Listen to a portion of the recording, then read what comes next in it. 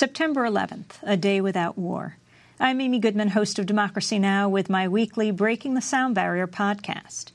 The 9th anniversary of the September 11th attacks on the United States should serve as a moment to reflect on tolerance. It should be a day of peace, yet the rising anti-Muslim fervor here, together with the continuing U.S. military occupation of Iraq and the escalating war in Afghanistan and Pakistan, all fuel the belief that the U.S. really is at war with Islam. September 11, 2001 united the world against terrorism. Everyone, it seemed, was with the United States, standing in solidarity with the victims, with the families who lost loved ones. The day will be remembered for generations to come for the notorious act of coordinated mass murder. But that was not the first September 11th to be associated with terror. September 11, 1973, Chile. Democratically elected President Salvador Allende dies in a CIA-backed military coup that ushered in a reign of terror under dictator Augusto Pinochet, in which thousands of Chileans were killed. September 11, 1977, South Africa. Anti-apartheid leader Stephen Biko was being beaten in a police van. He died the next day. September 11, 1990, Guatemala. Guatemalan anthropologist Myrna Mack was murdered by the U.S.-backed Guatemalan military. September 9th to 13th, 1971, New York. The Attica prison uprising occurred, during which New York State troopers killed 39 prisoners and guards and wounded hundreds of others. September 11th, 1988, Haiti. During a mass led by Father Jean-Bertrand Aristide at the Saint Jean Bosco Church in Port-au-Prince, right-wing militiamen attacked, killing at least 13 worshippers and injuring at least 77.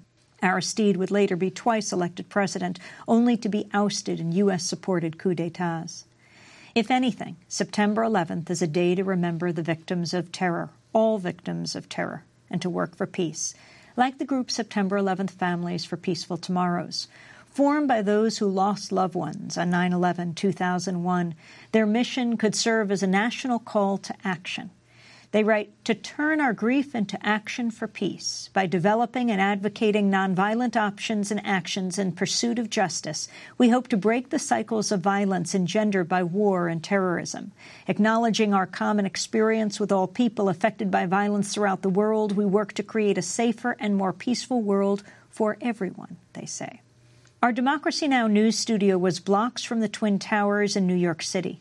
We were broadcasting live as they fell. In the days that followed, thousands of flyers went up everywhere, picturing the missing, with phone numbers of family members to call if you recognized someone. These reminded me of the placards carried by the mothers of the Plaza de Mayo in Argentina.